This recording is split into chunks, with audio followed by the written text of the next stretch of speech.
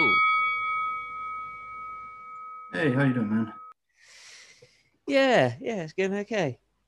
You? Yeah, you know what's a really underrated match?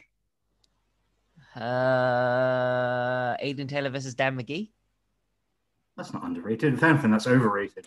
Oh, I think Meltzer gave that 6 stars, didn't he? I wish. Underrated. Is it from? Okay, give me the year. It's from. I'll give you the pay-per-view. It's from the first pay-per-view you ever watched, if I remember correctly. Hmm. Hmm. Hmm. I don't know. Go on. I'm Uh, interested. if the first pay-per-view you ever watched was Invasion, Yeah. Jeff Hardy versus Rob Van Dam. Oh, that's a fantastic match. Yeah, Oh, it's so good. I watched it the other day, it and it is. holds up so well. It's so And good. it basically made Rob Van Dam in one match. Oh, Like, yeah. So, I don't know if you listen to the Brian and Vinny show, but they do this thing where they've been going back and they've watched like every Raw and every Nitro and compared them. yeah. And they're up to the point where they're at the Invasion now. And yeah, like they're talking about just how popular Rob Van Dam was the minute he stepped in a WWE ring. He made himself so quickly. Yeah. Exactly. And it's like the fact he was never champion till like 2006. Ugh. Should have pulled the trigger earlier. Yeah. Yeah. Oh, hold on. Our guest is here. I shall let him in. Ask him what he thinks of the match. Yeah, here he comes.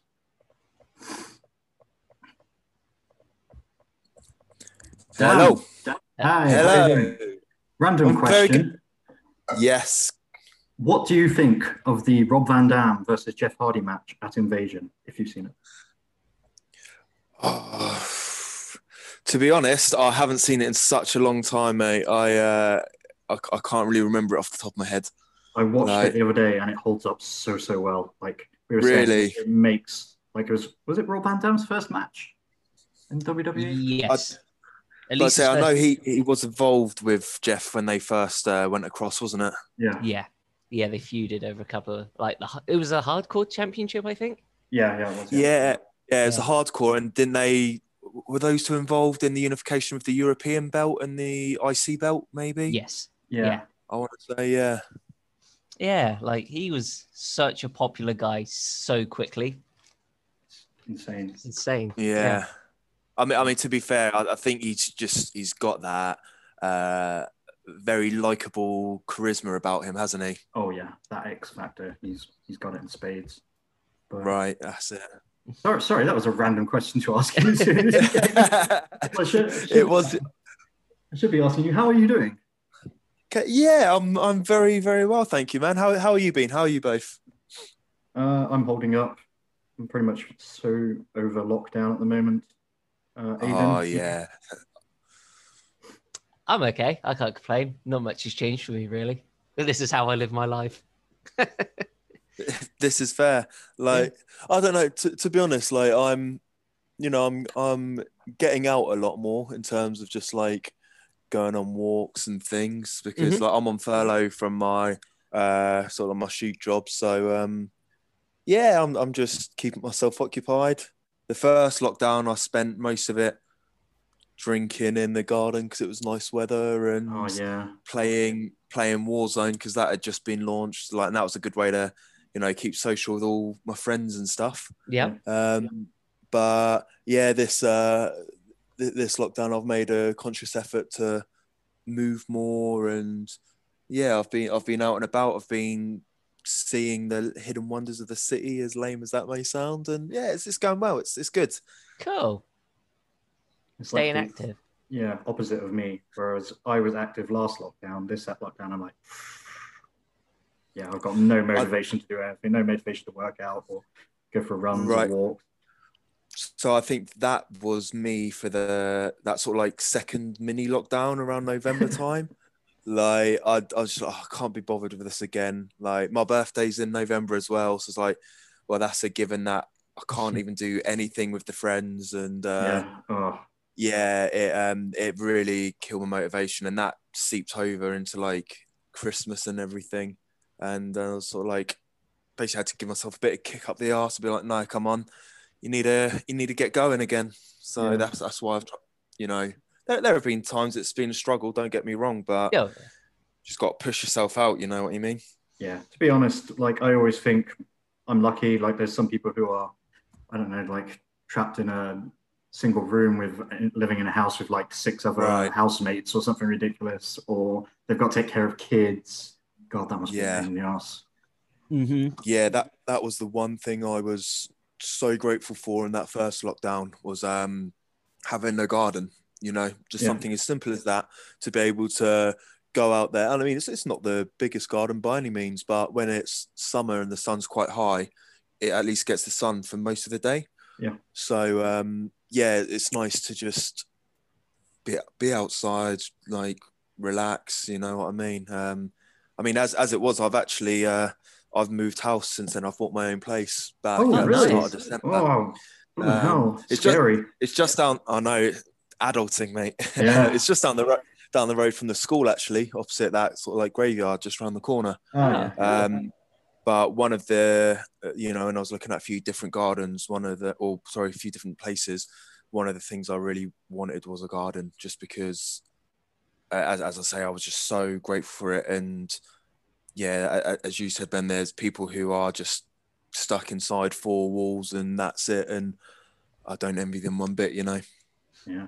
How was buying the place? Is it a fixer-upper, or do you have to do any work to it? I know Louis had to do a lot of work on his place that he got. Yeah, to be honest, it's been pretty good. There was a few things like there was one sort of like middle, sort of the dining room / second living room bit was a very dark sort of sapphire blue, which obviously works with my entrance music being called Sapphire, but it's not really the it's not really the color you'd want for a whole room. It was very dark, and even like the back of the doors into the kitchen were painted the same color, so there was no break in it when everything was shut. So yeah, we quickly redid that room, and then, you know, there's the odd things you want to do, like I want to do up the kitchen a little bit. The garden wasn't the best, so we've essentially gutted all of that out, and I'm just now waiting to get the old artificial grass put in. And then yeah, it's everything could do with a touch up, but it's finding the priorities first, because obviously everything's going to cost a bit of money. Yeah. And everything with what's going on in the world, you just got to be a bit more sensible with that at the moment, you know, I suppose. Yeah, and there's no rush. I mean, it's not like you're planning on moving out anytime soon, I assume. So, you know. No, I bought this place specifically over a few others I saw, because, you know, I can see myself here for a good 10, 15 years, you know, like making this a home, you know. Again, as cliched as that is, but yeah. Adulting. Wow. Well, cool. So, Aidan, where shall we start? Dan, do you want to tell people? We usually start with like, what was your first memory of watching wrestling? Like, where did you first see it, or did you hear about it before you saw it? So to be honest, I had a slightly different introduction to wrestling. It wasn't so much through the actual TV shows and everything. It was through the SmackDown game on PlayStation 1. You have no idea how many people have told us the exact same. Like, so many people got into wrestling through the video, myself included. Yeah. I didn't have a clue like who the wrestlers were on for me it was No Mercy on before. I had no idea who these wrestlers were, and it's really weird. Like, I knew them from the game before I knew them in reality, if that makes any sense. Right? No, definitely. I remember. So I didn't. I think I must have had No Mercy as well, maybe on the N64. Or was there another N64 wrestling game? Oh, there was loads. Sort of game, WrestleMania 2000, or there was WCW. No, Warzone. Warzone, maybe. I think it would have been. But either way, I remember sort of like when I had a Nintendo 64, sort of like my old babysitter, her son just gave me a load of games, and that was sort of like included. So yeah. right, well, obviously, again, I knew nothing of it. I thought it was just like a Tekken-y Street Fighter sort of thing, I suppose. And then my close friend growing up, his dad was in the Navy, and he went out to the Middle East at one point and came back with all of these sort of like PlayStation games. So obviously I didn't have a PlayStation at the time, so I was always around my mate's house, and yeah, he had both SmackDown and SmackDown 2 on his PlayStation, and because we'd always sort of like play it together, we were always like the Hardy Boys. So I don't know if they were maybe the tag team holders as at the time of the game release or something. So I couldn't tell you why we chose them. But he was always Matt. I was always Jeff because he was the year older than me. So he was the older boy, you know. Yeah. And yeah, it essentially it happened from there. And then, God, there must have been some point he was just like, oh yeah, like this wrestling's on TV as well. And obviously it used to be on Sky Sports, which I didn't have. Yeah, neither did I. But there was a Sky One. I think we got free with it. So they had a Saturday morning recap show of I want to say it was SmackDown over Yes, it was. Raw. Yeah. So I remember watching that, but I couldn't tell you what the first wrestler I actually saw or anything like that. All of my memories are rooted in that video game, you know. So from there, that would be the Attitude Era you came in. Yeah, sort of like towards the end. So I remember, I remember the invasion, sort of like all little things. Again, I didn't really understand it. I've probably been about eight or nine would have been around invasion angle. So like I yeah, you know, I wasn't an avid follower of following everything, but you know, I liked the main, my favorite main guys sort of a thing. So yeah, I remember watching some of that, and then really, when I turned 10, I started playing football, like youth team football. Yep. And they trained on a Saturday morning, so I effectively stopped watching it. Like if the training was ever rained off, because obviously bad weather we always get in this country, I may stick it on, but by that point I'd sort of lost interest a bit, I'd say. I remember watching, was it No Way Out 2002, like just after the invasion angle, when Vince actually brought in the NWO. Yep, that is that first time. Yeah, so I remember that was my first ever pay-per-view. So like again, my mate recorded it because he had the Sky Sports, and I remember thinking he'd given me a duff tape because obviously the NWO opened and it was all in black and white, and like I knew nothing of WCW other than this invasion angle from WWE, right? So yeah, I had no idea that's actually what, you know, they actually came out to, was with the screen going black and white and everything. So that really threw me. I remember that. But yeah, it probably wasn't until later on again, when I'd been near 15, 16, around 2007, that I started to really pick it up and jump back into it again, you know? Okay. What was it that made you go back? Nostalgia? Yeah, partly nostalgia. The fact that I had, you know, we had Sky Sports by that point in my home, and I also had multi-room, so I had it up in my bedroom. Nice. So I remember flicking through, and it would have been a Thursday night because it was the repeat of Monday Night Raw on that like 9:30 or something. So it's still, you know, post Watershed, so you could see all the chair hits and everything that they don't show before then. But I remember it would have been the go home show to the Royal Rumble that year, when Jeff was the Intercontinental title holder and he was facing Randy Orton for the WWE title. Oh, yes. Yeah, and the you know, it was the fact that Randy was having his Intercontinental title shot on that Raw, disqualified himself straight away because he went for a low blow, and then they just brawled. And it's when Jeff ended up climbing up the lighting rigging and swan-tomming off from like 15 foot or whatever it was. Yeah. And so obviously by this point I was very much aware everything was predetermined and made up, but I was just still hooked that somebody had the guts to jump off from that height and go for it.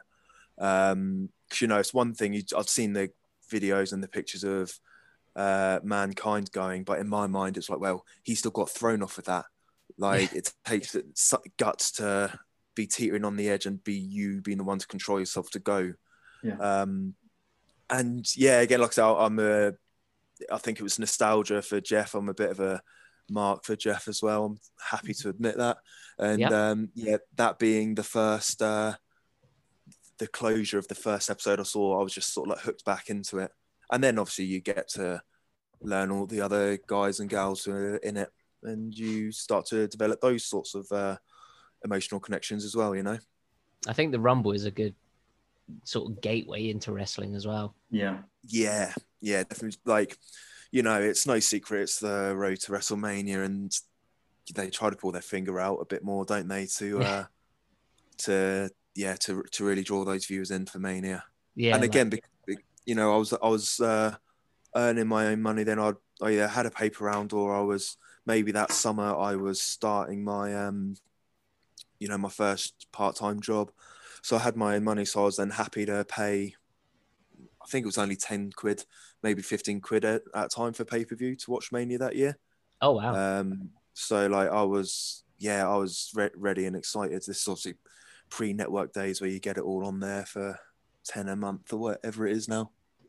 What Mania was that?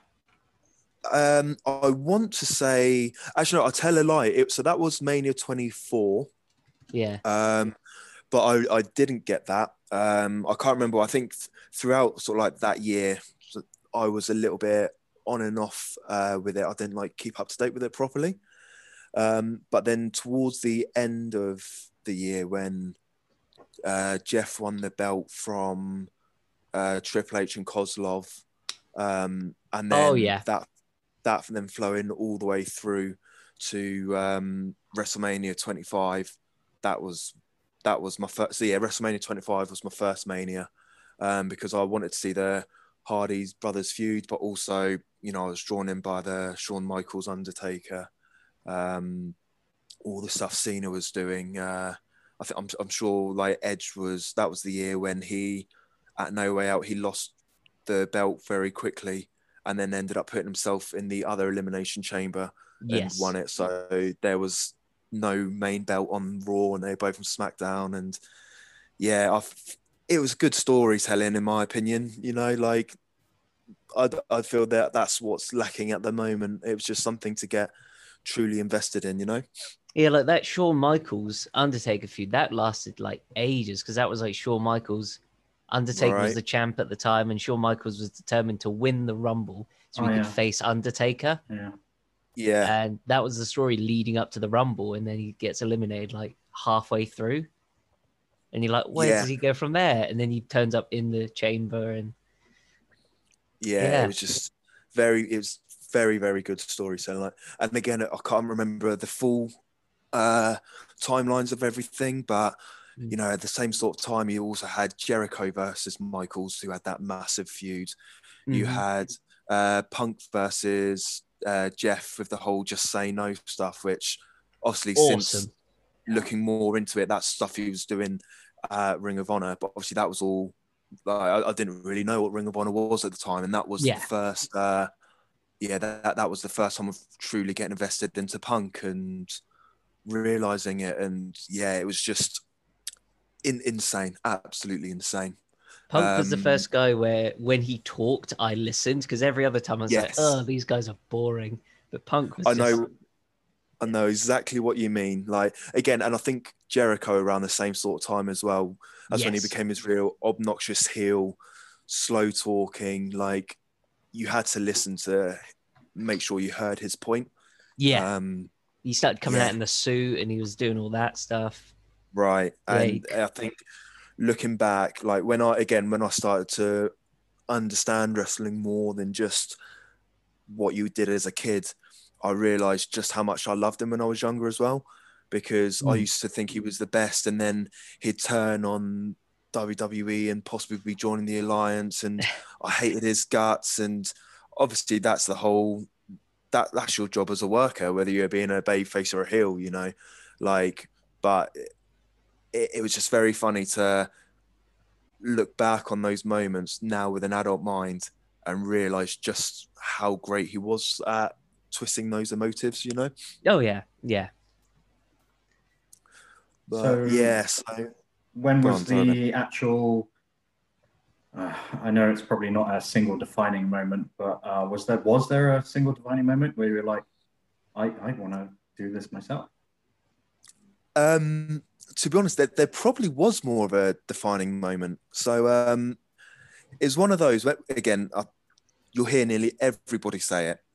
Like, it felt like it was unachievable as a kid, right? So it was something that looked cool and looked great, and I'd love to do that. But I mean, when I was a kid, I'd love to have been an astronaut as well. You know what I mean? Yeah. Like it was that sort of a thing. And I remember when I was starting to get back into it, when I was sort of about 15, 16, I did have a little Google on sort of local schools in the area. And there was one which was the Varsity Pro Wrestling School. Yep. Which, that's my first school I trained at. Is it really? With the UK kid, yeah. Yes. And so I actually remember I emailed the UK kid and just sort of like just to inquire about it. And obviously, Ben, you can correct me here, but I think it was like a upfront payment, was it, before you could go along? Or well, let's see. The way he charged me was you basically paid for a month of training, and you could train as many times as you wanted. That being said, like the school was open like so sporadically. It wasn't like really? Now where it's like a, you know, the days are set in stone. It's like, oh, we might be open this day and this day, so come on down. So it was all over the place. Yeah, I remembered I remember it being a lot more a lot more expensive than I was expecting. Like, so I think that's because it's probably the same thing. You know, you paid for a month's worth of training, whereas I was trying to compare it to what I'd pay for my football training for one session, sort of thing. You know. Mm-hmm. But long story short, I didn't end up training there at all. I just sort of like watched it as a fan. And when I started working part-time, sort of it's just in the local Ralph Lauren down in our local shopping centre, we had a uni student come down who did wrestling. And so I got chatting with him. His name is... Ricky Suave is his worker's name. Yeah. I don't know if you boys know of Ricky. Oh yeah. But yeah. Obviously, yeah. But yeah, obviously, so started working with Elliot, and like he would, you know, he was trying to persuade me to come along, and I was really unsure because I wasn't the most confident sort of teenager. Like, it was one of those. It's like, oh, I can't do it because my mates are gonna laugh me out the building, and then they're not gonna want to be my mates anymore. So. I just stupidly let that get in my own head, and I didn't start training there. But then fast forward a few more years, like I was about 6 years, I was about 22, and there was a lad I used to go to school with, and as you do with Facebook, you're still friends with all these old people, and so something popped up on my timeline from him, and he was having this debut wrestling match. And so I was sort of intrigued by it because I didn't even know he was into it. And then I looked at his opponent, and it was Elliot. It was old Ricky Suave. So I was like, man, I know that guy. So I just there and then messaged the lad I used to go to school with, and it's like, hey mate, like we haven't spoken in years. This might sound random, but how did you get into wrestling? And he told me about it. He told me about the Portsmouth School of Wrestling, obviously all linked with Rev Pro. Mm-hmm. And when they had their training sessions, and so, but basically asked if I wanted to come along, and I was more confident by that point. Like remember, I still only told my two sort of like close mates who I was living with at the time. I told each of them, one who we watched every pay-per-view together anyway, so I knew he was a fan of wrestling, so he wouldn't mind. And the other lad who he didn't really care for wrestling, but I knew he wouldn't take the mick out of it. Yeah. So I felt confident telling those two. So I missed. I think I was speaking to Luke on an early week, maybe Monday, Tuesday, and he sort of said there was a Wednesday training session. However, I was still playing football for our local pub team at the time, and we trained on a Wednesday evening. So I was like, I can't do that, but I can possibly do the weekend because it was over the summer. There wasn't any games. So yeah, I then went the following Sunday, and been with the Portsmouth School of Wrestling ever since. So can you remember what the first session was like? Like what you went through and what they had you do? I can. It was horrible. No. So I've always been a relatively fit lad. Like, I played football from the age of 10 through to 22. I used to do like the Great South runs and athletics clubs and this and that. So I was always really fit. And we went to the first session, and the warm up was 100 squats and 100 press ups. Obviously, like we do now. But we didn't have the sit-ups at the time. So it was 100 squats, 100 sit-ups, and for all the football I'd played, for everything else, I'd never done a squat in my life. So to do 100 seemed mad to me. Ooh. And I mean, probably my form was probably terrible, but there was about 6 of us. So we all stood around in a circle. And I think I managed about 88. I tried to count because there were a few times I had to stop and shake my legs out because, like I said, I'd never done it before. Then went in, did our press ups, and started doing the stretching warm up. And I could just feel myself getting lightheaded and dizzy. And I'm like, I'm going to throw up here. And so I went outside. There was a drain right next to the door, and I just spewed everywhere inside of it. And then you went straight back in. Well, so I remember thinking at the time, right, yeah, I've tried wrestling. It clearly isn't for me. Like, this is next level. So I was like, yeah, this isn't for me. But I'd already paid my tenner. This was about 20 minutes into the 3-hour session. Like, well, it's a waste of money. And even though I'd never met any of these guys before, obviously other than Luke, I'd not met any of these guys before. I was like, I don't want to look weak in front of them, so I'll go back in. I'll do this session, but that'll be it. I'm not coming back, and I'll be done. So then, when it actually came to the main session, there was myself and there was a girl called Amy who was a little bit sporadic at the start with sort of coming to shows. Coming to sessions, and me and her were paired up. And Luke was told to just teach us essentially a bit of chain wrestling. So headlocks, hammerlocks, wrist locks. And we just went over those 3. We went over different reversals out of them. And we went over, obviously going from a hammerlock into the wrist lock or into the headlock or whatever it was, Mm-hmm. And that was a session. Everyone else were doing other bits. I can't remember if they were doing matches or not. But yeah, they were all doing other bits. And at the very end, sort of like Quilden and Simmons sort of like called me and Amy over just to one corner of the ring near where they were sat. It was like, right, just show us what you've done today. And so we just went over that, just, we've done this. And then once we'd done it all once, we just sort of stopped, and they went, no, go on, keep going. And so we just kept on doing it for like 10 minutes, just the exact same 3 or 4 movements. And I don't know what it was, but I just loved it.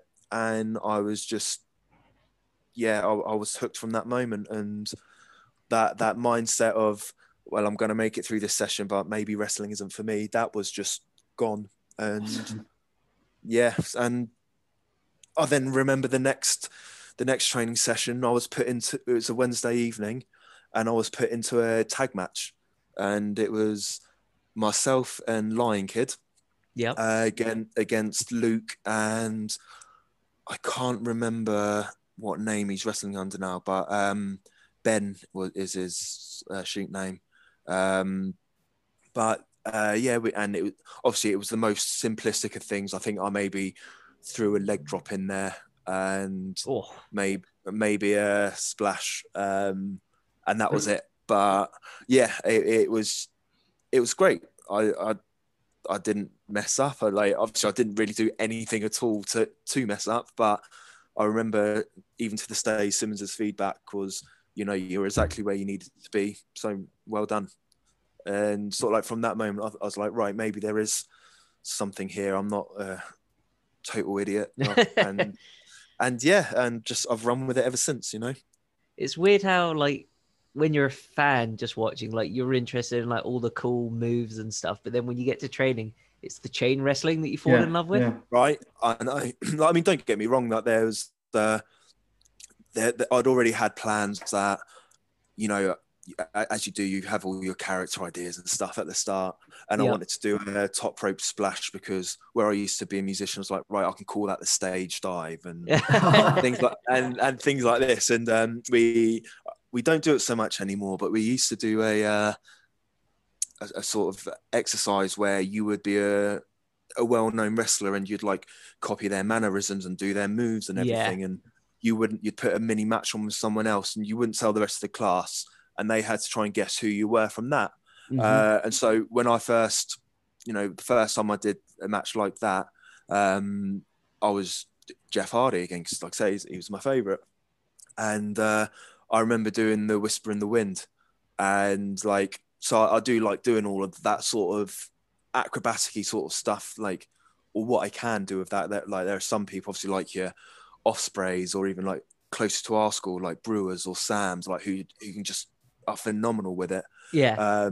But the more simplistic stuff I wasn't too bad at. So I was still doing that sort of stuff. But yeah, the actual hold for hold, I think is it's definitely something that I pay a lot more attention to nowadays.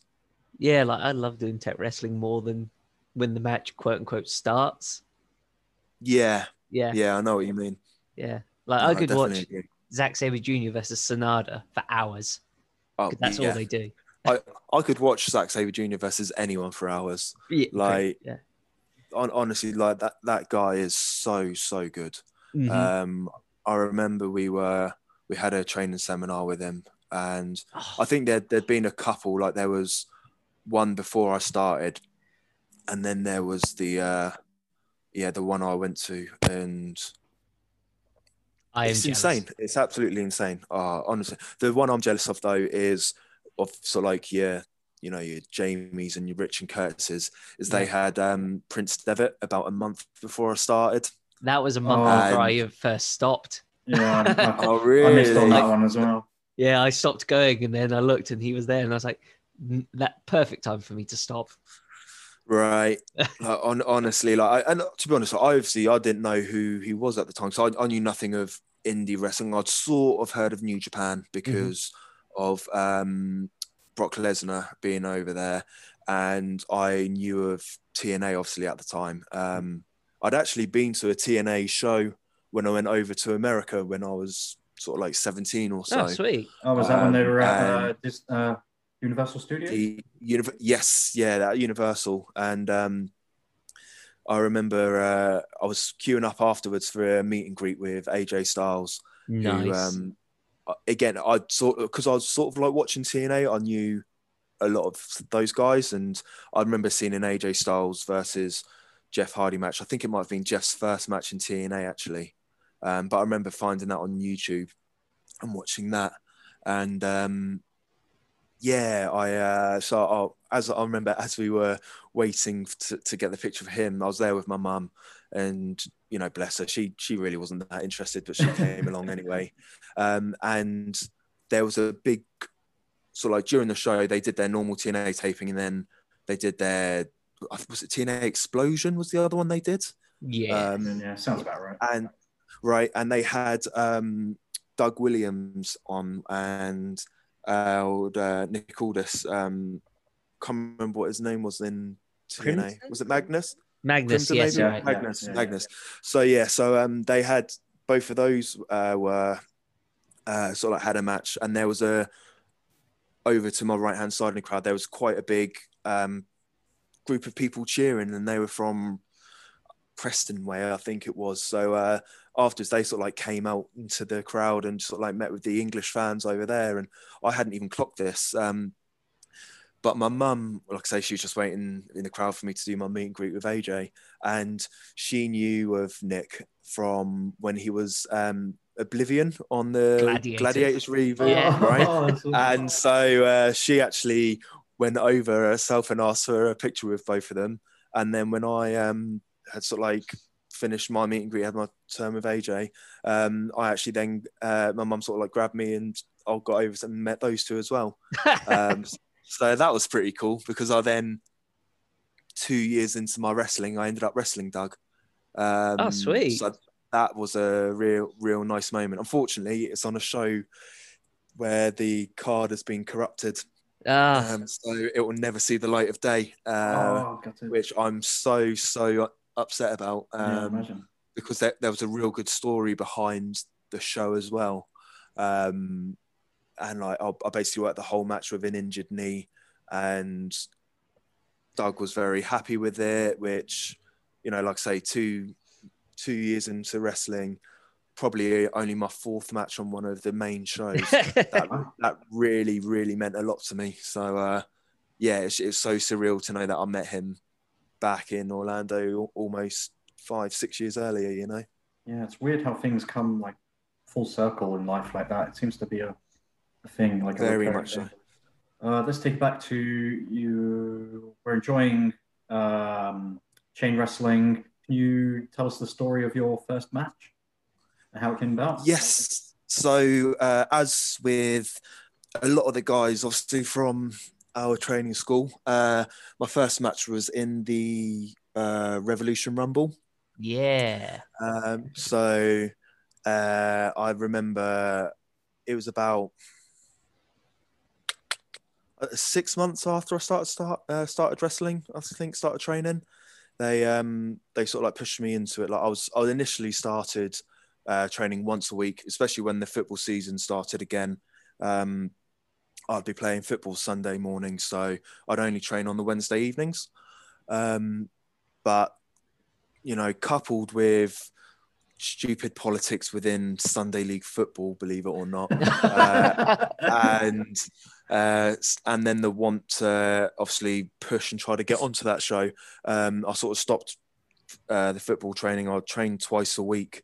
Unfortunately, I worked on Saturdays, or I'd have done all 3 days. And yeah, just made it my goal to really try and get onto that Rumble show.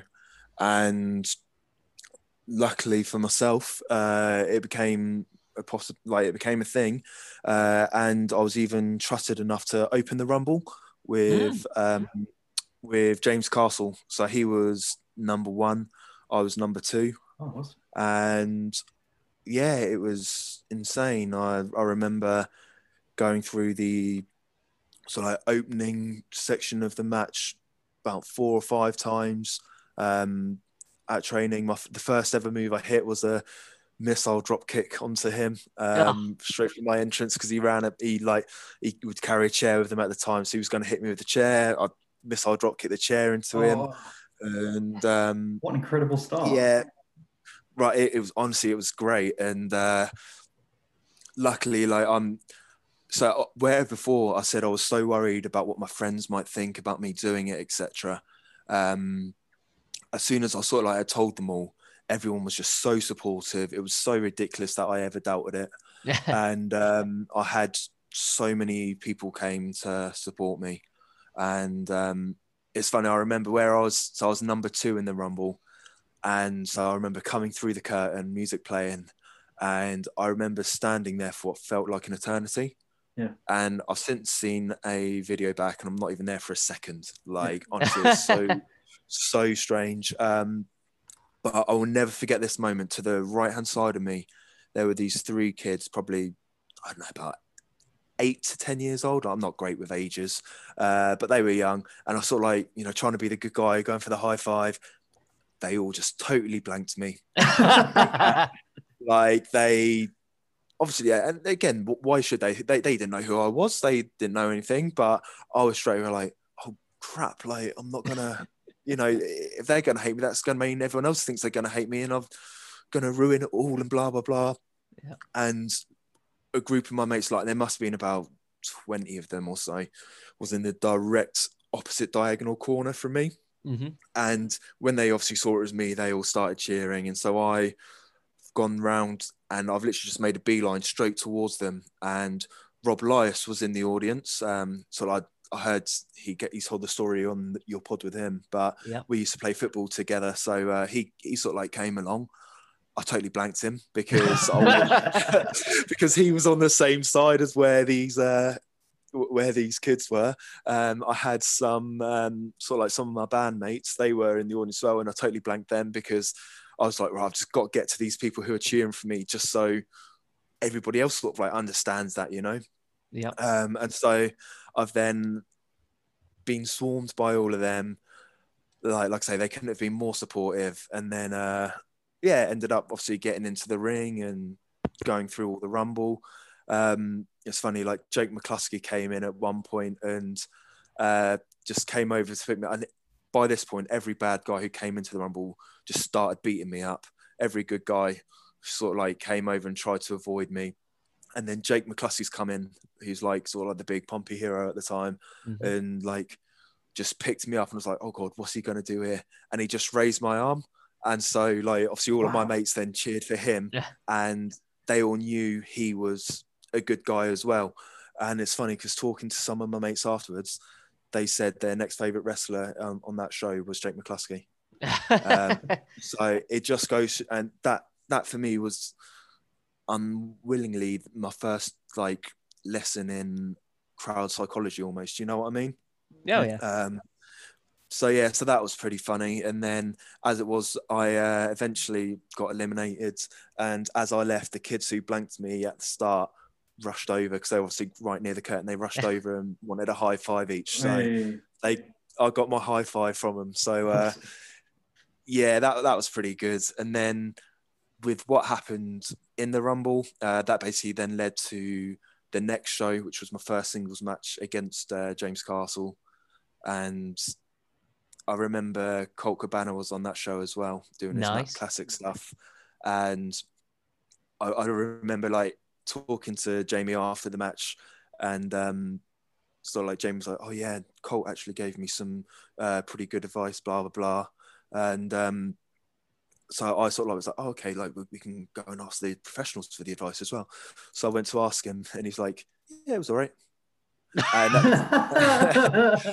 and at the time I was like, oh, okay, is there nothing to work on? But obviously now looking back, it's because I was still only one show in, you know, like, so I was as green as grass. Like there have been people who have been wrestling longer than I had who had then given up. Like, I mean, the guy he wrestled that night, sort of like for him, he wrestled sort of like a star, and that was then his last match. He sort of called it a day. So, you know, looking back, Colt had no reason to know that I'd want to be sticking around or anything. And it was, you know, so there's no real feeling. But at the time, I was like, oh, okay, like, was that okay? But yeah, from what I remember, it was a pretty decent match as second matches go, you know. I'm not bad with the old memory, so I remembered most of it, which definitely helps. But I'm also good at listening, so you know that's the main two things you need as a trainee coming through, I think. Did you win the 2017 Rumble? Yes. So I have a funny story. I don't know if you'll remember this, but I debuted in the 2017 Rumble, and afterwards, one of my friends came up, and she was like, "Sign my boobs," and I looked around, and I was like, "I've got no pens. What do I do?" And you were signing stuff because you were sat at the ring with the trophy, and kids were asking for your autographs, and you had a Sharpie. And I was like, "Excellent, here we go, Sharpie. Can sign boobs with a Sharpie, perfect." And I went up, and you were like, "Sorry, mate, I don't have a Sharpie. I've got this biro." So I took the biro. Wow! So you signed some boobs with a biro. The biro. And my mum came over, and she was like, "What are you doing?" And I was like, "Boobs." That is amazing. I think so. I remember. So I won the Rumble back to back. I believe I'm still the only guy to win it back to back for Rev Pro, and yeah, I do remember there. Especially that first time, obviously I was so unprepared for it. Like initially being told about it, and then when I actually then got the nod that it was going to be me, I was just shocked. And but having all these kids, I remember one of my friends, his little nephew came along, and afterwards, like he wouldn't stop talking about it, wouldn't stop talking about me. And I actually play with his nephew's dad now, like his my mate's brother-in-law on Warzone, and it gets brought up every now and then. But yeah, I was not prepared at all. So I think probably that biro was what some other little kid had handed over, and that's what I was using. Like, you know, but yeah, that's amazing. To be honest, I kind of remember you telling me that before now. You mention it, because I was great. Rushing around trying to find a pen, and I was like, "Oh, and he's signing stuff." I remember a kid gave you a biro. I was like, "Maybe he's still holding on to that biro," and I was like, "Dan, I need a pen," and you were like, "I've got this biro," and I was so desperate. I was like, "Cool, thank you." Hey, mate, I'm just glad I was able to help you sign some boobs. You know, I'm marking that down as a wingman moment. Another funny story I have from us was the last match that I had was against you. Yeah, likewise, mate. March the 14th. Yeah, almost a year. That was March. Yeah. Yeah, because I should have been going to America that day, and it was the UK hadn't been put on the travel ban yet. I think they weren't put on until Monday, but I was going to do the Disney parks and everything, and they all closed down on the Wednesday before, so like the 11th, and I remember just going to almost calling up Simmons on the Thursday morning and just being like, "Hey mate, is there any chance I can get involved with the show on Saturday now? I'm not going to the States." And because who were you down to wrestle? JJ. Was it JJ? Yeah. Okay, so I can't. Was he still on the show, or was he just not available? Yes, he wrestled Rob Lias. That was it. Yeah. The whole show got moved around. Like the planned card was completely thrown out the window. So I do remember. Like, so I remember Simmons was meant to be on it, and then he wasn't. And but yeah, luckily I got. I think that was the first time, really ever. Like we haven't really done much at training together either, had we? No, there's a lot of people from the school that I like. James Castle, I've never been in the ring with. Yeah. So, but yeah, no, that was a really fun match, man. But yeah. Sorry, so, what was your story you were going to say? Sorry, I'll just kind of cut you off. No, I appreciate it. Yeah. So afterwards, you called an audible and you called me back in the ring, and we had like some words and that, and you were basically asking. You were just basically telling me, "I'm going to offer my hand, turn it away, blah blah blah." So we're in the ring talking for like, I don't know, 30 seconds or whatever. I walk out. My dad came up to me after the match and he thought it was all a shoot. No way. Yeah. He's like, what went on in that ring? And I was like, what do you mean? He's like, you two really hated each other. Wow, there we go. You worked with my dad. Well, that's it. Hey, like, honestly, it's just a lot of things like that are just, you know, tried and tested and recycled, but especially when they haven't been, like when you wrestle at the same place for a little while, like obviously we do with all our trainee shows, or obviously I've worked down in UPW quite a bit. You see the things that haven't been done in a while. So like, right, we can do this again, so it'll be fresh and new. And it's good that I worked with Dad, to be fair. Like, because we started in each other's faces, and then at the end of it, because I think I called it for the beginning. I was like, let's get in each other's faces, and then at the end of the match you were like, get in my face again. Yeah, I'll be honest, I don't even remember that. Like, wow. That's fair play. Wow. I was like rolling out the ring because I've been pinned, and you know, you're taught as soon as you pin, get out of the ring, and I just heard you saying get back in, so I came back in, and then you were like, don't shake my hand as you're offering me your hand. Yeah, I like to do that quite a lot. Yeah, and it worked. Yeah. No, I'm glad. Yeah. Shows I have learned something over the 6 years of training and going to shows and everything. Yeah. And I think we also did, because I remember you told me, Lance Archer told you once, only call the match 3 times, I think. I think that's you told me that Lance Archer taught you that, so I made a conscious effort to only go over the match 3 or 4 times with you. Yeah, to be honest, like that's, you know, it works with different things for different people. Yeah.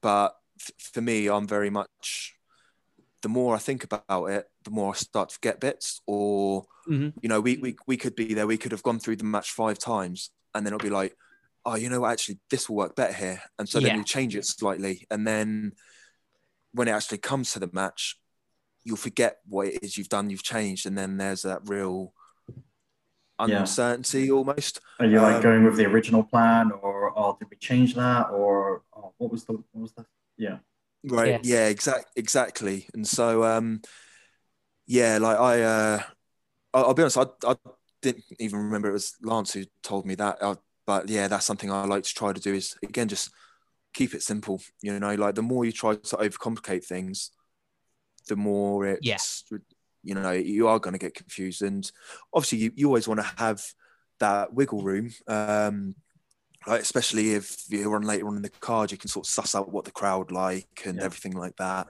I remember a story from one of the early York Hall matches I went to, and it was Marty versus Will.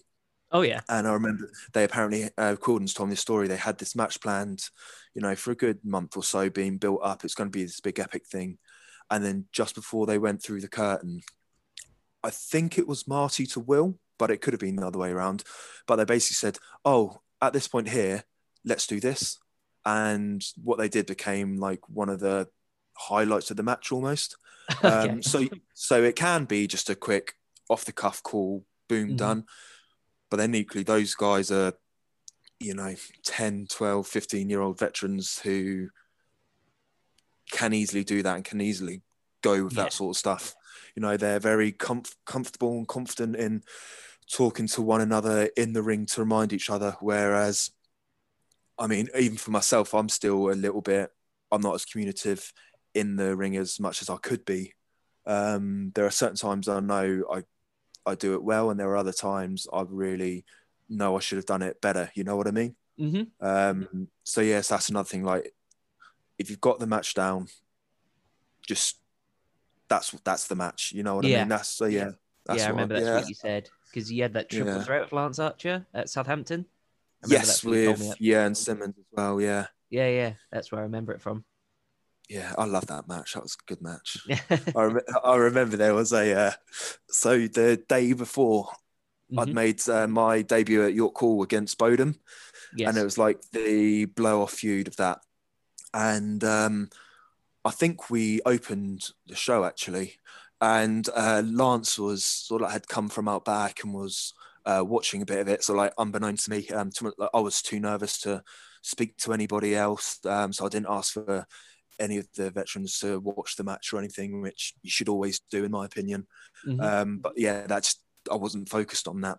But yeah, Lance had again just come out to try to suss the crowd out a little bit, have a feel, and he pulled me and Bodum to the side afterwards and was like, gave just this great advice. And there's one point in the match I've turned around and I've slapped Bodum really hard, and it like echoed through York Hall. And me and Josh would like, well, he likes to take things a bit more seriously and lay things in than other opponents I've had. But I'm equally happy to give that back as well. And I felt that there was that like mutual respect with me and him there. So I knew it, like when I was going for the slap, I wasn't holding anything back. I'm confident in my own abilities. I can do it safely. So yeah, I just leathered it, and Lance brought that up afterwards, and actually sort of said to Josh about, look, just give him your neck, don't shy away, because that's when things can go wrong, which I didn't realise he had or hadn't anyway. But But fast forward to the next night when it's the triple threat, it gets to a point where Jörn's out of the ring for some reason, and it's just me and Lance, and it's just before my comeback, and like he's getting down in my face. I'm sort of like, trying to show the hope, push him away and everything, and he sort of like gets down onto his knees, laughing in my face, and I just turn around and I just give him a big slap. Yeah, and I remember talking to him afterwards, and that wasn't cool. That was literally just a improv off the moment thing there. I knew it was gonna, like, the crowd were gonna come up for it if I nailed it well. Yeah. And I was speaking to him backstage afterwards, and he went, when that slap came, I was like, oh God, he's gonna chew me out for it. And he went, it was perfect. He's like, I needed to remember my own advice. I had to make sure I wasn't going to flinch after I said about that yesterday. So I tried to leave it there for you. And like, it was just, yeah, it was so funny. But like, Lance was one of those who really, like, I think he gave me that confidence to speak to more of the other pros, because he didn't have to come and watch my match. Like, he then didn't even need to give me feedback on the match if I didn't ask for it. But the fact that he felt that need to, and he felt that, just that passion to give back and help the next generation sort of coming through, I had so much respect for. So yeah, that was that Southampton match, and yeah, I just remember that story about it. It's very funny. I remember talking to him outside about, I think, Predator. I think it just okay, nice. It was on TV, and I can't remember who it was. Me and someone were talking about it, and Lance Archer just came up and he was like, "That's not the best Predator film." And then we got into a debate about Predator films. Amazing. He's a big sci-fi nerd. That's cool. That's cool. Yeah. Like, I think that's it. Like, I was, especially when I first started, but I was of the mindset of, these are stars. They're not going to want to talk to me. Just a little lowly guy. But the more I've been around it, the more comfortable I am to just, they're just guys. They're just, they're away from home. They want a conversation. Like that. That's all it is. Yeah. And if you can get the smallest bit of advice or a whole ton of advice, anything you can work with is great. Yeah, that show was Summer Sizzler that you opened. So I remember that was the one where Shane Strickland wrestled Oka, and afterwards, he was just giving advice. And I was there for like 25 minutes because I was doing the post-match interviews. Oh, yeah. And I did his, and then for like 20-something minutes afterwards, he was giving me advice about match structures and things. I was like, this is weird. How do we get onto this? It was 25 minutes. I was like, how did this conversation start? I don't remember. No, that's great. It's like, again, Shane was another one who I was just starting to get comfortable around, and then he obviously went and got signed, and we had to stop using him. But like he's another great lad. Like a lot, and most of them are. There's not been that many who I've met who I've felt let down by, to be honest. Yeah, which is nice. Like, it's so rare that I can't think of one right now. There's just so many good guys.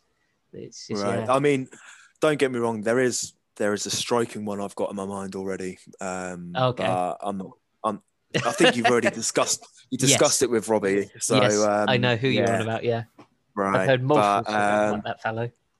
Yeah, but then equally, like I've had another few sort of like interactions with him, because I helped out on the ring crew for the few Ring of Honor tours, for their first few UK tours, and he was okay there. He was sort of not bad, Mad Kurt tells me different stories.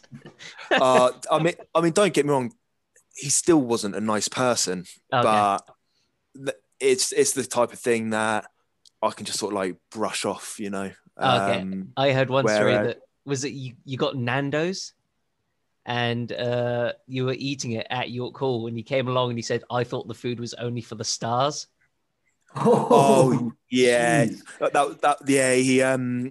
he just made some comment like, "Oh, is this for the boys or for the crew?" And like I wasn't actually around at that point. Okay, I just heard Mad Kurt just went, "No, it's for the stars," and you carried on eating. Sounds about right. That sounds about mad, Kurt, to be fair. Yeah. Oh, awesome. Okay, so we've been through your first match. Your favorite match or your most treasured memory from your You career don't so have far? to pick my match. It's fine. To be honest, I think there's been a few recently. Like, again, as I said when I first got back into wrestling, like I just love a good story, you know, and I'll always try and there need to be a reason for something to happen. So the whole feud I had with Bodum was pretty good because it was like, you know, Robbie and Curtis had both moved out from the Contenders, and I was like basically the lone contender left. Mm-hmm. They were gonna do something with myself and Zach Gibson, who's obviously tagging with Josh at the time. But that was as NXT UK was starting, and he was signed, and we didn't know whether we'd be able to use those guys or not. And so unfortunately that all fell through. But yeah, the story with Josh going through to Summer Sizzler, like I think the match we had at the Portsmouth Guildhall, I think was probably one of my favorite. I think that's actually up on YouTube as a free match Friday. Okay. That RevPro did. But just for the mid, I remember that was the night Corden essentially said it could this go to York Hall and could we get this feud there? So I was probably on a high from that as well because York Hall was the mecca for me. That's where I really wanted to get to. Yeah. Mm-hmm. So yeah, like that match with him or the one at Sizzler was great. I've had a couple of really good matches with Shah. More recently, I had a good one with Eddie Kingston at the Cockpit Theatre.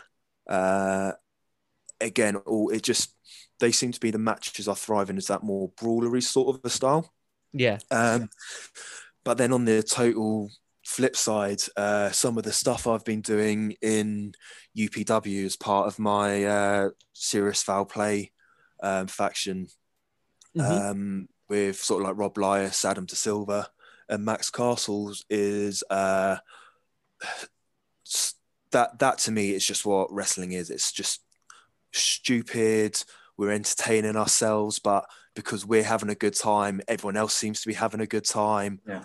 And I'll build up, we'll try and build up little things to then, because we're sort of like heels down there, we'll build up the things to then slip on the banana peels. Like, I'm not interested in being the cool heel that there is there.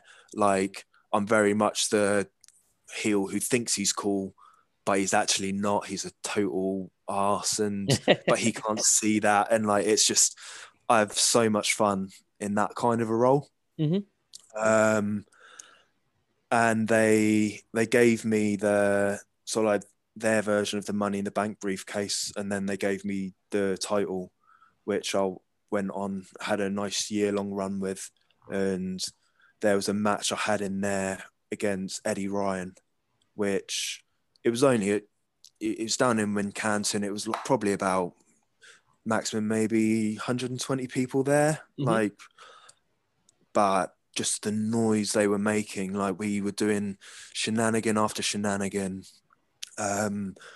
We did this thing earlier in the night where Adam De Silva got injured and got carried out, and then he came back in wearing Eddie Ryan's lion mask to sort of like mess with the finish. And yeah, just again the way Eddie built most of the story of that match. So as much as there was the undertone of, by that point the fans had started to wanting to see us slip up, just the story in the match alone, like we built it around a chop essentially, and he was the face, kept going for a chop, and I kept dodging it, doing everything I could to avoid it, and then at the end I took a chop, and I've not heard a bigger reaction for a chop than I have for, I know, a Canadian, you know, like honestly it was everybody, like I remember the first time I saw a Canadian I lost my mind.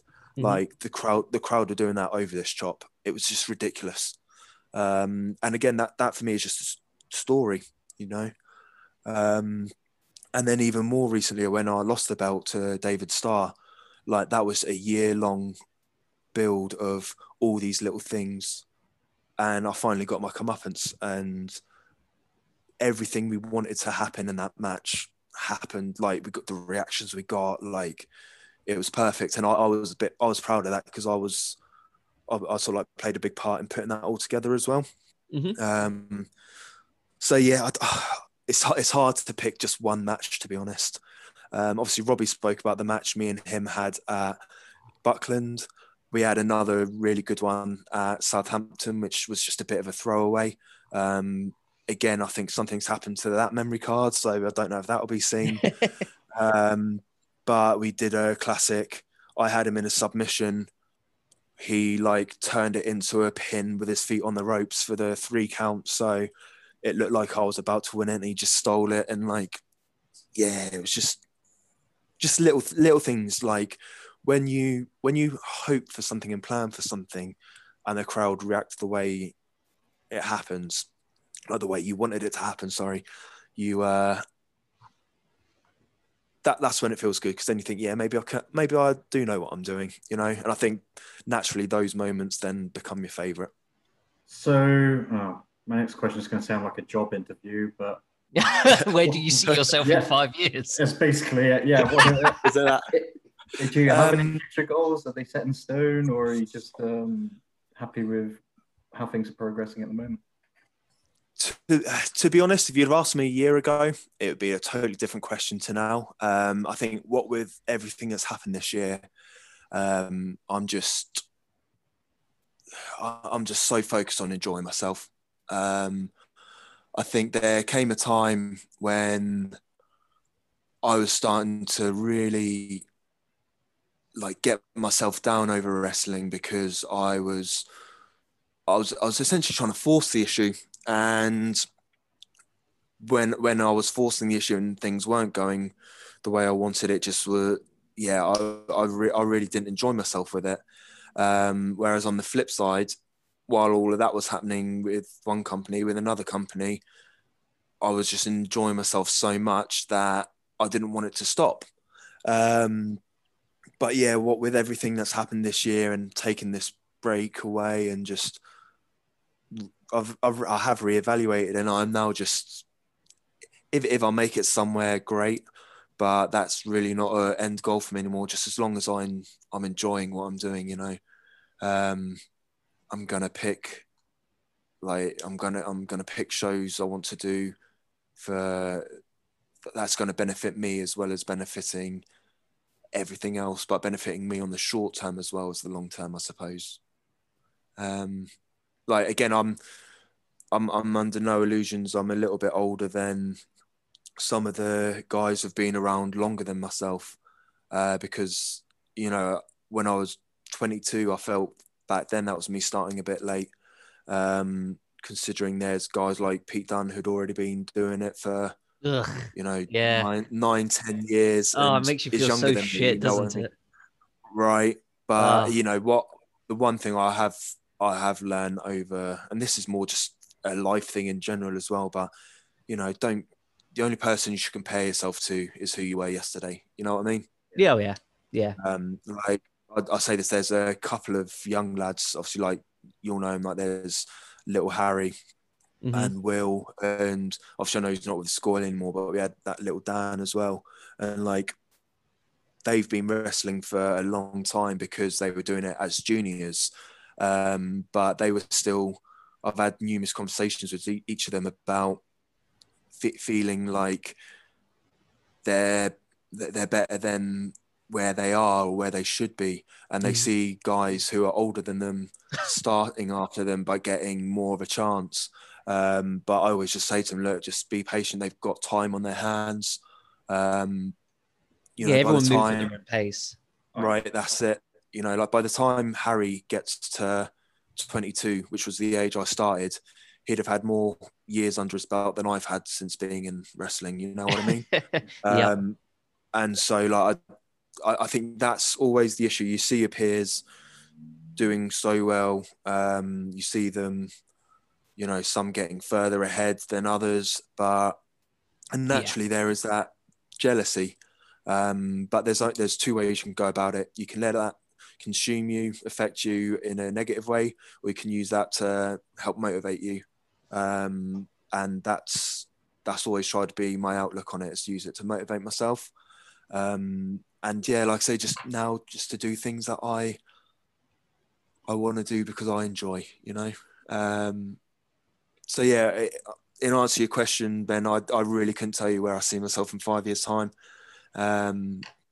If it's over and done, it's over and done. If I've made it somewhere, I've made it somewhere. If I'm still doing now what I'm doing, you know, with coaching people and, you know, trying to give that advice where I can, then that'll be just as great as well. You know what I mean? Just as long as I'm happy doing it.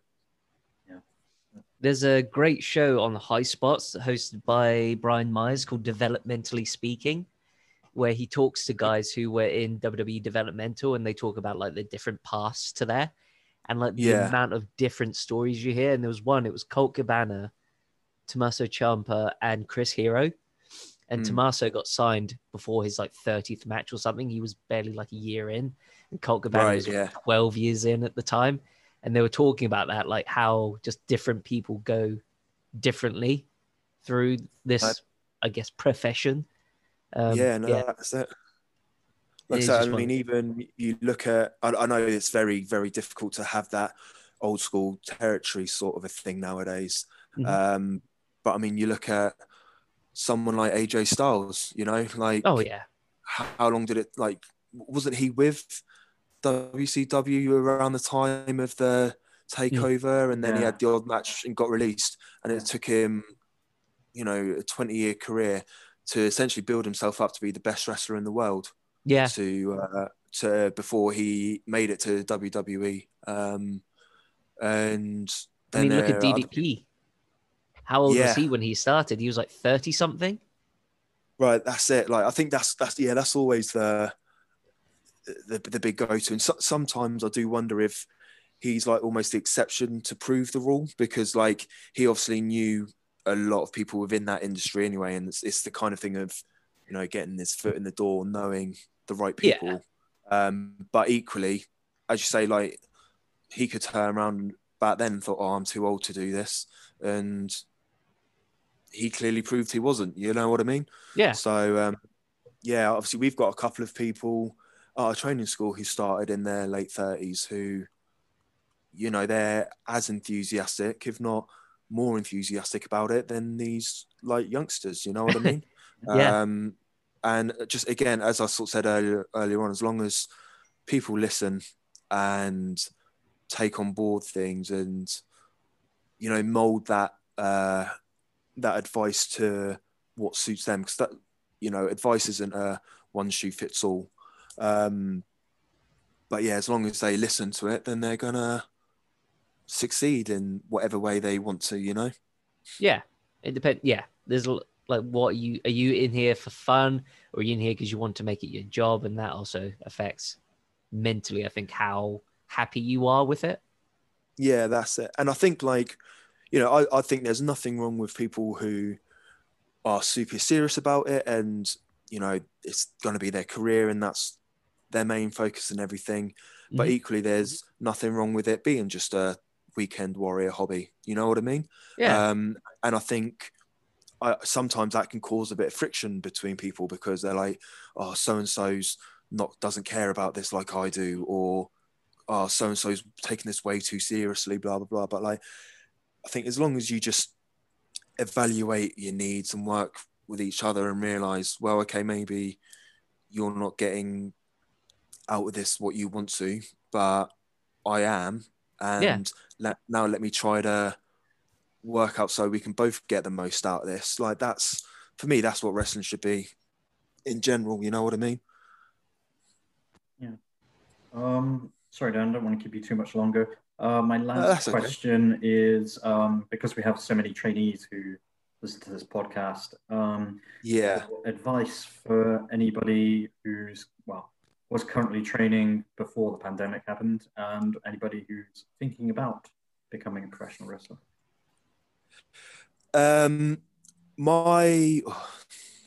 for me, one of the biggest things that I think isn't covered so much is how, like, people need to realize how tough wrestling is. And in that regard, I don't just mean, like, you know, you need to be fit or the toll it takes on your body, just the toll it can take mentally as well. You can be drained, you know. Like, obviously, like Aidan, you're a prime example of someone who will get up early to come help us at York Hall, and you'll get the first train there and you'll stay until your last train at night. You know, there are so many guys who, like, especially if you're part of the ring crew or everything, like, they'll be pulling 14, 15-hour days. Like, obviously there's the unwritten rule that you don't sleep in the car because the driver can't sleep, so it's not fair. So there can be times when it can be just so mentally draining, and when you're then trying to couple that with some sort of job, whether it's full-time or part-time, but just something to help support you while you go on this journey, or while you're trying to train at the gym or go to wrestling train, like, honestly, it can and will take over your life. And I think it takes a special kind of strong person to really understand that and know that. Like, there are people I've seen come through the training school in my sort of 6 and a bit years that I've been there now, or even 7 if we're counting this pandemic, actually. But either way, like, who are super talented, could go somewhere with it, but they just don't have the mental strength to stick with it.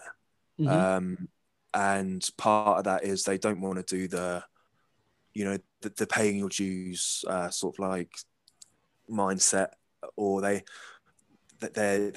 feel because they're better than they should be being given everything. And so for me, I think that is a big thing. It's just if you are thinking of training or you're just starting your training, be prepared to have that your sort of like mental toughness tested, and trying to keep that strong, because it is tough, but it is also so rewarding. Like, I remember the first short call I did where I actually went up to help on the show, and I was up in London for 8 a.m. So I was in the car at 5:45, I want to say, just because it was a Friday. London traffic's obviously dreadful. And we didn't leave until gone midnight. I'd had about 3 hours sleep because my housemates at the time were having just a classic sort of like Thursday night drinks before going to the club. So I had very little sleep. I was so physically exhausted, but that show was the AJ Styles versus Marty versus Will for the title. And it was just so good for any aspiring trainee to watch and want to be a part of. So that's probably my big thing. And then everything else is your obvious, you know, just try to stay in some shape. You don't need to be ripped, but you need to have good cardio. You know, you need to be able to last. You need to be able to listen, take criticism on board, take the praise on board, and not let it go to your head, and just stay grounded. And yeah, I think that's the main factors you need. And think about your stuff. That's the one thing I've noticed since I've started becoming a sort of like one of the coaches. Just even it was just the beginner stuff, but having to explain to sort of like your trainees why we do what we do, it gets you thinking about your own stuff. And I can honestly say my biggest increase in my wrestling ability came in that period when I just started to coach, and I just started to have to think about why I'm doing what I'm doing. And, you know, you then take that mentality and you apply it to, I don't know, you watch an Undertaker match. Why is he doing what he's doing there? Now you take that mentality and you apply it to your own stuff, as opposed to what you're trying to teach others. What are you trying to get across with you using that move there, or show out at that point there, etc., etc. Yeah, I think some people tell it as storytelling, but I think people just see that as what is the end result, when we should describe it as what is the narrative. Like what are you doing at certain points? Like, yeah. That's it. Yeah, like a lot of people are quite, as you say, that it's the end goal. You know, like the ending of the story is all they care about. But yeah, like what story are you telling? Oh, we're telling the story of me beating this guy, when it should be what's the narrative of the match. Yeah. Okay, so you're beating that guy, but how are you beating him? Yeah. Oh, well, I'm beating this. Like, well, why are you beating him like that? That's what you need to think about. That's what you need to look at. You know, again, going back to that handshake thing, like that's such a simple little thing, but all it was is, you know, like we had that little square off one another at the start of the match. I eventually beat you, but you know what? You earned my respect. I'm being the bigger guy. Often shake my hand. You're being the little weasel your character is. It's like, no, I'm throwing a strop. I'm not happy with that. Like, I'm not going to shake your hand and then you leave, sort of thing. Yeah. And like that is a simple story 101, but it puts across so much for the audience to digest. And the next time when, you know, if we were to have another match, that's then something to play on. You know what I mean? And the story of the match was like, I was working your back the whole time and you were trying to fight back, and then you did that cannonball spot and you sold your back. So it's like, you know, you're fighting through the pain to do your moveset, sort of thing. Like that was the narrative, yeah. So there's kind of two stories, yeah. You know, and I think that's it again. It's like, as I said earlier, you want to keep things simple, but if you can add an extra dimension to something without overcomplicating it, then they're the better stories, you know? Yeah. Yeah. For me, it's just like, again, I look at the Chris Jericho stuff.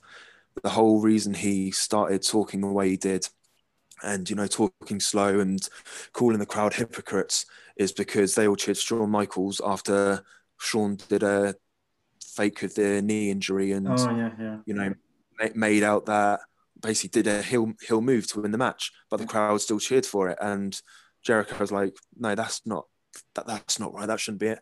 So then he started calling them that.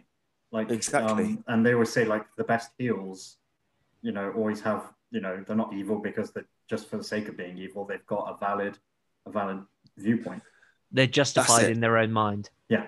Yeah, that's it. You need to, and I think that goes with anything you're saying, like even a face, heel, whatever, but you need to believe what you're saying is the truth if you want somebody else to believe it, you know? Like, I there's been a few things I've done. Again, I've done more of my sort of like talking as sort of like my heel persona down at UPW, and there's been more of the sort of like things that have really resonated have been things that I can find truth in, and it's difficult for a crowd to deny that, but then they get annoyed because they can't deny it, and they then turn that frustration, because they're not going to be annoyed at themselves, they'll turn that frustration and be annoyed at you, and then you'll get even more heat from it. Mm-hmm. I remember I actually watched it back a few days ago, but the last UPW show I had, which was about 3 weeks before the pandemic hit, it was the first show after I'd lost the belt to David Starr, and obviously David Starr is an international superstar, or was, and he wasn't at that show, but I was there, so I cut this big promo about how, for the last year, despite being booed by the crowd, I've turned up to every show, and the first show after I've dropped the belt, oh look, I'm still here, but your champion isn't, blah blah blah. And again, that is all truth and that is all facts. And even though we know the real reason as to why that's the case, like it's because he wasn't booked on the show, he was elsewhere. Yeah.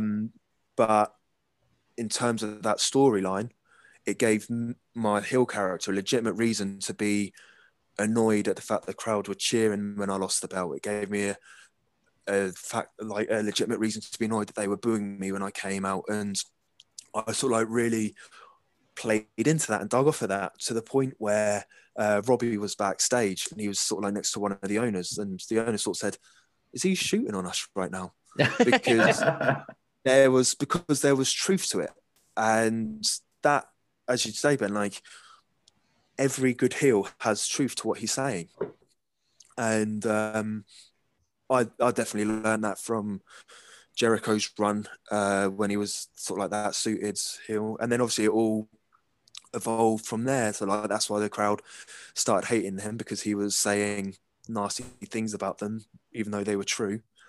And then because they were booing him, he ended up not wanting to appease them, and that's why then he started being a cheat even more and stuff. And that's where that extra dimension comes into the story. But it's still simple good guy, bad guy stuff. You know what I mean? Like, yeah. As soon as you can get your head around that and get your head around a story like that, I think that's when it can go to the next level. And learning how to adapt to that story. That's my next step now, is how can I take my experiences in one place and adapt it to work elsewhere, you know? Do you think that the TV tapings that Rev Pro did helped with that? Because you were doing a lot of promos throughout that, weren't you, with your Shah Samuels feud? Yeah. So looking back, I remember at the time, the very first promo I had, which was on the first episode with Kevin Kelly. Yep. Ringside. Yeah. So that was never meant to be a promo. Oh. Essentially, I was told, you're going to, Kevin's going to be here. He's going to be asking you some questions regarding the Contenders division, but you're going to be interrupted by Shah. He's going to cut his promo, mug you off, and then you're going to have a bit of a confrontation. So that's what I was told. So for me, my whole thing was, as soon as camera's rolling and Kevin starts talking to me, Shah's walking down the aisle, right? Yep. That's not what happened. No, you were there for like 20 something seconds, weren't you? Yeah, exactly. So, Kevin asked his question and then handed it over to me, and that was essentially a shoot. Like I had no idea what I was saying. I was describing the legitimate point and of the Contenders division, Yeah. And I remember afterwards, sort of like Kevin actually pulling me aside and be like, the way you sort of like, you just had that off the top of your head, that was really good. Like, no, well done. And so I was quite happy with myself. Watching it back, man, it's dreadful. Like, it's so, but it's so wooden. But again, like I'm then comparing it to actual other wrestling promos, right? Yeah. Which it wasn't a wrestling promo, because I wasn't trying to deliver it in that style. It was just me being natural and just talking. And I mean, you'll hear it through this podcast, I'm sure, but there are times when I'll pause and I'll say the and I'll think about what I'm saying as I'm saying it. And that's how that promo came across. So yeah, when you compare it to a natural wrestling promo, it's not great. But in terms of just being natural and talking on camera, that is me there and then, you know what I mean? So I definitely think that helped blow away some cobwebs of being nervous and talking in front of people. And then obviously we do the backstage interviews and stuff as well, which, you think about, but you probably only have about 30 seconds before you actually come out with what you're going to say. So again, a lot of that is just off the cuff. And that's the one thing I never really did when I started training, was promos. I think it was about a year and a half before my first promo class per se at the school. Wow. Yeah. So it's actually something I do now, even with all the new guys, since we came back between the two lockdown periods. At the end of probably 90% of my sessions while I was coaching, we were doing a promo where we would do the 30-second rope run and then a 30-second promo, sometimes about what they want to do. Sometimes I'll give them a subject and they've just got to run with it. Yeah. And it doesn't matter whether it's a good promo, it doesn't matter if it makes sense. All that matters is talking in front of people and being confident to do it. And I remember there's this one girl, her name's Rosie, who she's only just started coming after the lockdowns. And we did it on the second session she was there, and she totally froze up. She didn't know what she wanted to say. I was like, you speak about whatever you want, 30 seconds. I don't think she even managed 5 seconds, to be honest. Mm-hmm. Fast forward about another 6 or 7 sessions, and she's already starting to build a character for herself. She's confident in talking about things. She's learning the point of pausing for humor and things like that. And like, it's so warming to see, you know, to see someone grow and go through that period, I suppose.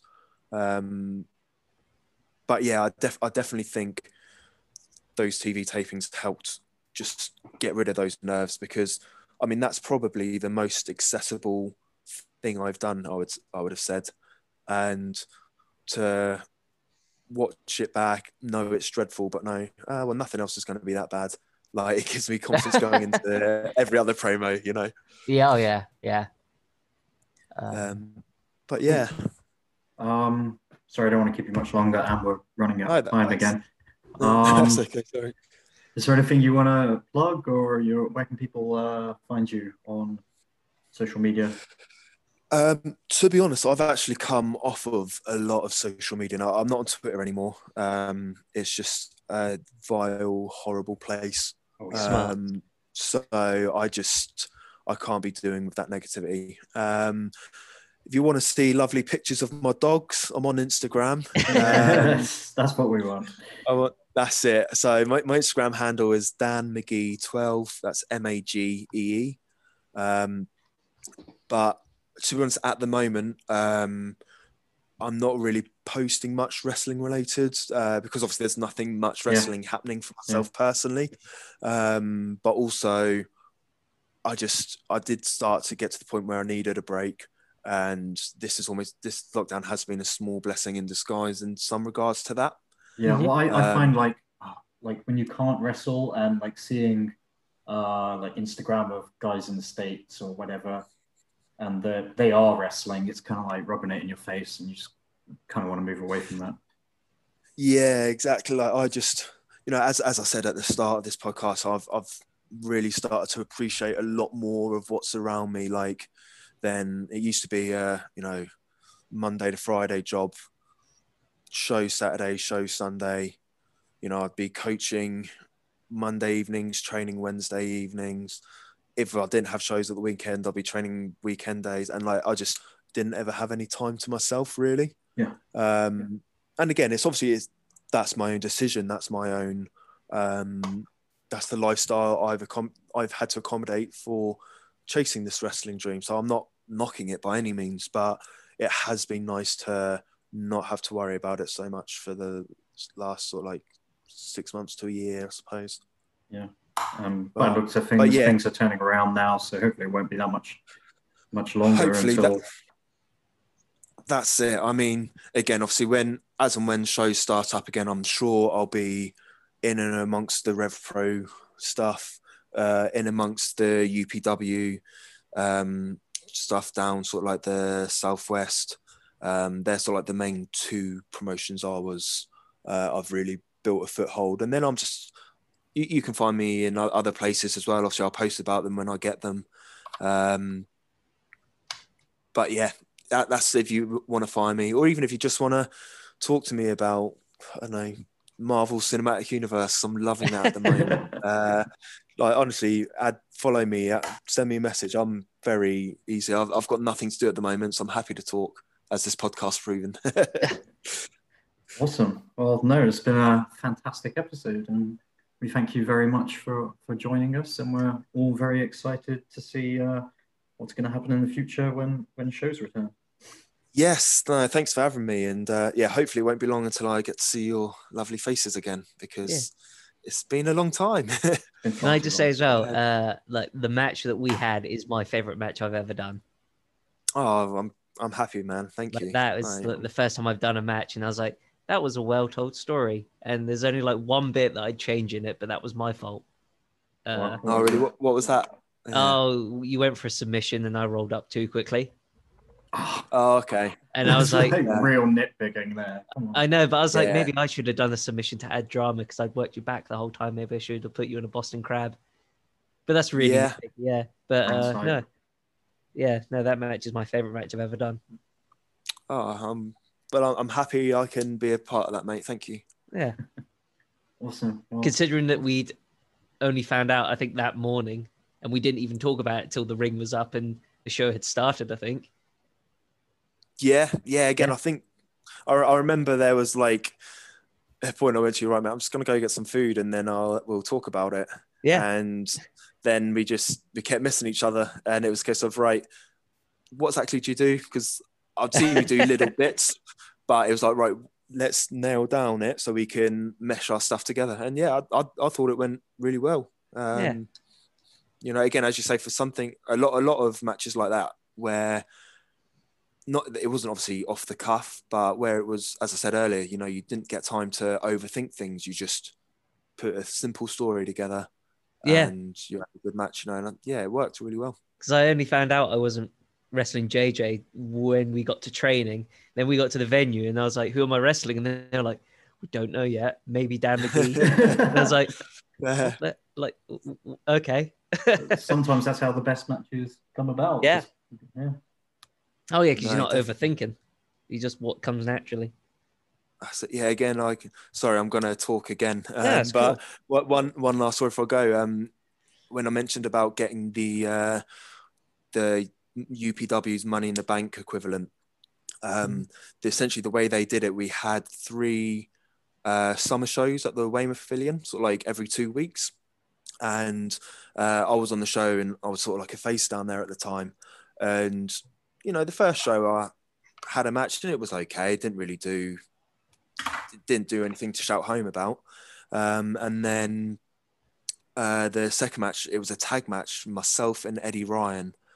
And I'll be honest, I can't remember who we tagged against now.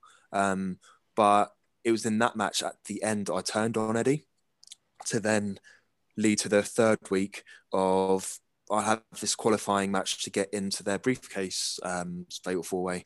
Mm-hmm. Now I only found out at the start of that after getting the ring up, right, you're having a tag match tonight and you're going to be turning, and this is it. And that was like the first time I'd heard of it, and it's like, okay, so now I've got to try and think of the way we can turn and make it realistic and this and that. And yeah, in the end, it just played really well because I wasn't sitting there for 2 weeks overthinking all this convoluted stuff. You know what I mean?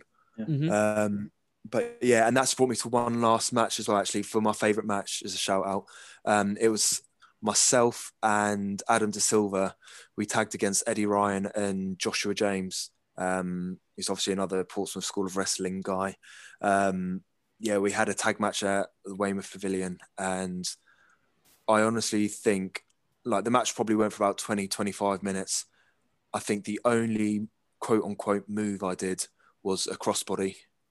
And it was quite possibly the best match I'd had up until that point. It was so much fun. Like, some of the earlier seeds we'd planted in other matches got paid off within that match. And yeah, it was just that was one of those where you would just work, and I knew stuff that Josh would do. I knew stuff that Eddie could do, that Adam could do, and just it all meshed together so well. And yeah, I remember walking backstage and Rob Lyas was there, and he went, "Oh, mate, that was a really, really good match." And I went, "I don't even think I did one move, you know." And it was only after watching it back I saw I did one crossbody and a few stomps, and that was it. Nice. But yeah, anyway, sorry to keep on talking again. No. But yeah, no, we will hopefully see your faces in the near future. I think April was the rough estimate of things opening back up again. So hopefully, yeah, I don't like getting my hopes up at this point anymore. I've been crushed so many times. Exactly. I know exactly what you mean. Yeah, I'm the exact same. Yeah, like I say, I just know as and when it does, I'm going to be in a better position after this lockdown than I was after the first one. Because the first one I was so out of shape, it was ridiculous. Motivated as hell. Oh yeah. That's it. And then yeah, like I said, we can use this time to reinvent ourselves a bit as well, which I think will be fun. Yeah. Cool. Well, thanks guys. Really appreciate you taking the time, and we'll speak to you soon. Take care. Cool. Catch you soon, guys. Have a good afternoon. You too. Cool. Cheers. Bye.